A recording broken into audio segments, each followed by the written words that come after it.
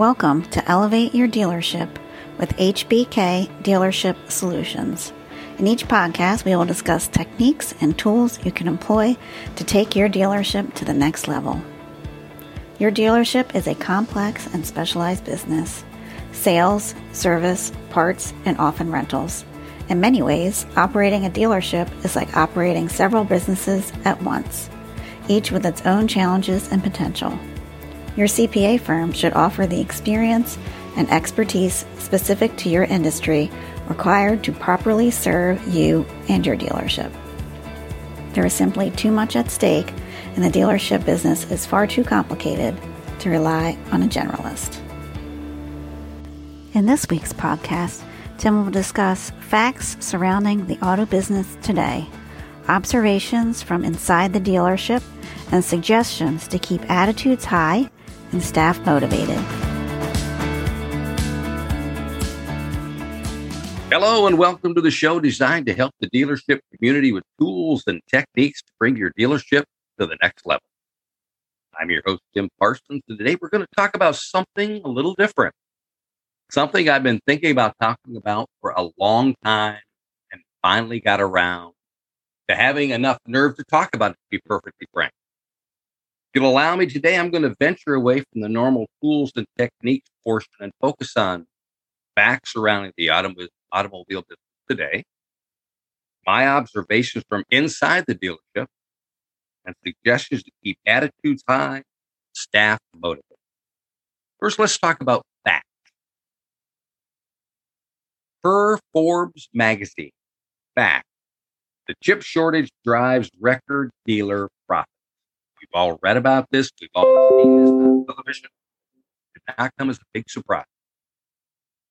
Fact number 2, dealers, automakers, and auto lenders are cashing in due to the shortage of inventory, driven by a computer chip shortage and high customer demand for vehicles. Again, we've read about it. We've seen it on television. Another fact. Dealers, automakers, and auto lenders don't have much motivation to offer discounts under the circumstances. So if you've been out there shopping for a vehicle, you have experienced this. Another fact, before the pandemic, 60-day supply was considered a normal benchmark for a healthy balance between supply and demand. Currently, some dealerships are at a 5-day supply, and some even less than that. Another fact, it's a supply and demand equation. And the level of discounting that you're seeing right now is very minor. Just because, again, it's a simple supply and demand equation. Fact, new vehicles are in short demand or short supply due to a high customer demand because automakers are short of the computer chip used in cars and trucks to run state-of-the-art electronics, such as multi-screen infotainment system. Had to look that one up, folks. Infotainment system and driver assistance features like front collision assist. Fact, used vehicles are also in relatively short supply because of high consumer demand, in part because some new vehicle shoppers are switching to used vehicles because they can't find the vehicle that they want. True story. I was at a dealership last week, and I'll talk about this later on in the podcast. I was at a dealership, and the dealer told me he had a truck full of inventory pull into the lot and had 2 people driving behind the truck that had followed them off the interstate to the dealership to see if any one of those vehicles were available for sale. Now, my observation.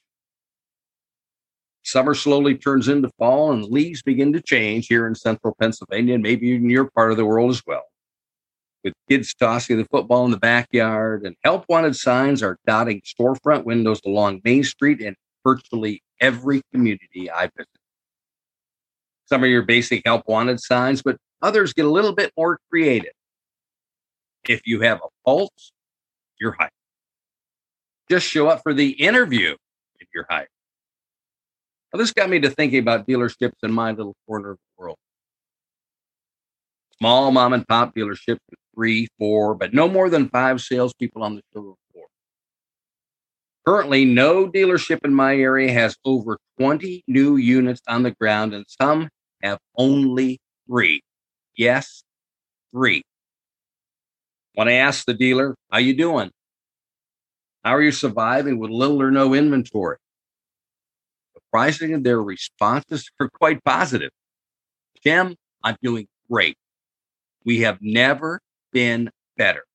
I had one dealer last week tell me, I haven't made this much money in 20 years. Unfortunately, sadly, my next question is one that stops them in their tracks. I'm glad you're doing great, making a lot of money, but what about your people? What about your salespeople? How are they surviving with no inventory to sell? If business is as great as you tell me it is, why do you have a help wanted sign on your Facebook page offering sign-on bonuses for up to $5,000?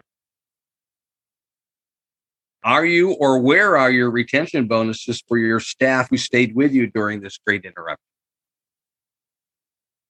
A common thread that runs through dealerships I visit. Once fun-loving showroom floors have turned into back alley catfights, pitting salesperson against salesperson. I had one salesperson tell me last week, it's really cutthroat, Tim. Normally we're all friends and coworkers. But right now, when someone pulls up, it gets a little edgy.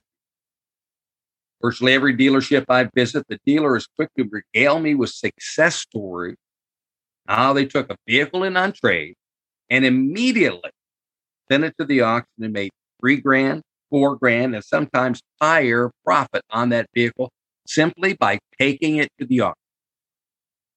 While at the same dealership, the salespeople are looking at the same scenario, but from a very different viewpoint, folks. They're telling me, how can I make a living when management takes a unit?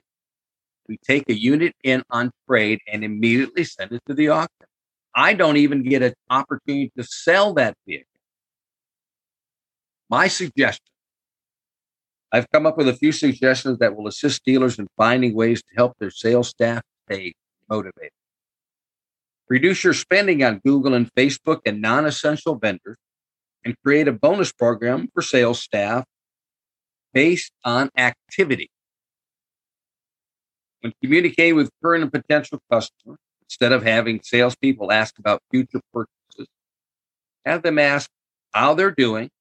Can we assist you maybe in deferring your payment, any vehicle service, or any personal needs you may have? I'm not here to sell you. I'm here to help. However, I've personally witnessed this going just a little too far.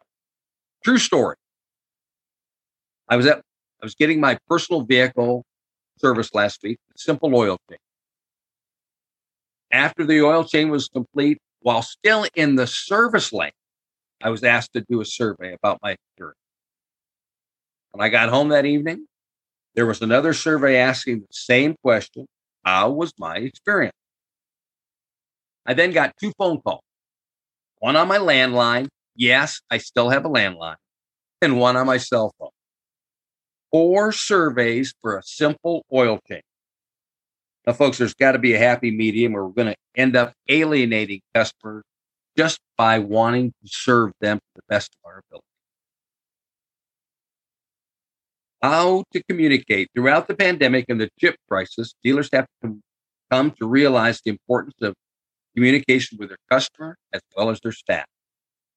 Text message and email. How to communicate through text. Texting is short, fast, and responsive. The survey found that 77% of customers react positively to a company that offers text capability. Texting is the number one most used form of communication for those under 50. Same survey showed that 82% of text messages are read within 5 minutes. Personal note, I've seen people, sadly, I have done it myself, texting on or in the car while they're driving. This is not a public service announcement about that, but please, don't text. The statistics speak for themselves. Text messages brief and quick enough that your customer can read through it even during busy time. How to communicate through email. Emails play a huge role in today's communication because not a day goes by without a customer checking their email. Plain and simple. If there's a time delay in an email response, non-time sensitive information, such as promotions, appointments, can be emailed. This makes emailing an effective approach to such scenarios. Communicating with your staff. We've talked about this in previous podcasts. The number one reason relationships fail, lack of communication. Better communication with employees will help your dealership operate more efficiently, provide a better experience for your customers.